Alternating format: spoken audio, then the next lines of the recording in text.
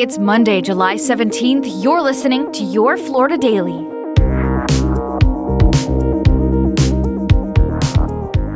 I'm Katrina Scales.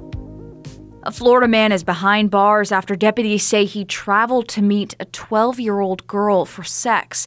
According to the Volusia County Sheriff's Office, 29-year-old Brandon Donato of Cocoa Beach drove to Deltona to meet up with who he thought was a girl he had sexually assaulted 2 times before. And I pray to God that son of a rots in his jail cell for what he did. Volusia County Sheriff Mike Chitwood said they arrested Donato Saturday night. The girl's family reportedly discovered videos on her phone showing the victim having sex with a man as well as sexually explicit messages. The 12-year-old told detectives she met Donato on the app Wink and thought he was a 17-year-old with a different name. We need to give more resources to parents, but parents also have to take time out from their busy schedule to realize, hey, the sheriff's office is doing this thing. Donato is being held in jail on a $350,000 bond.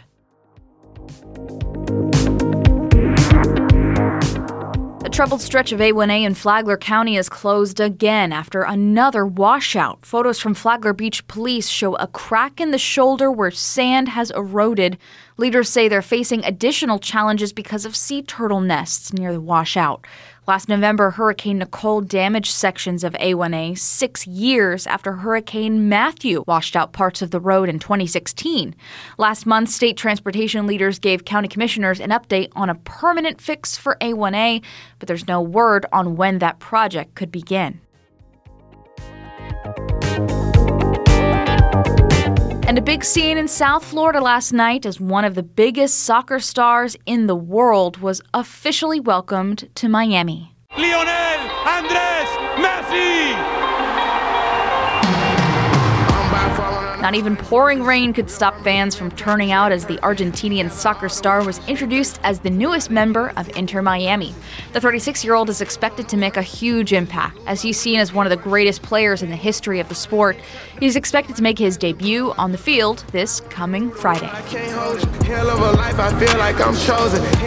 Find these top stories along with breaking news, weather, and traffic all day on clickorlando.com. And now, a completely random Florida fact.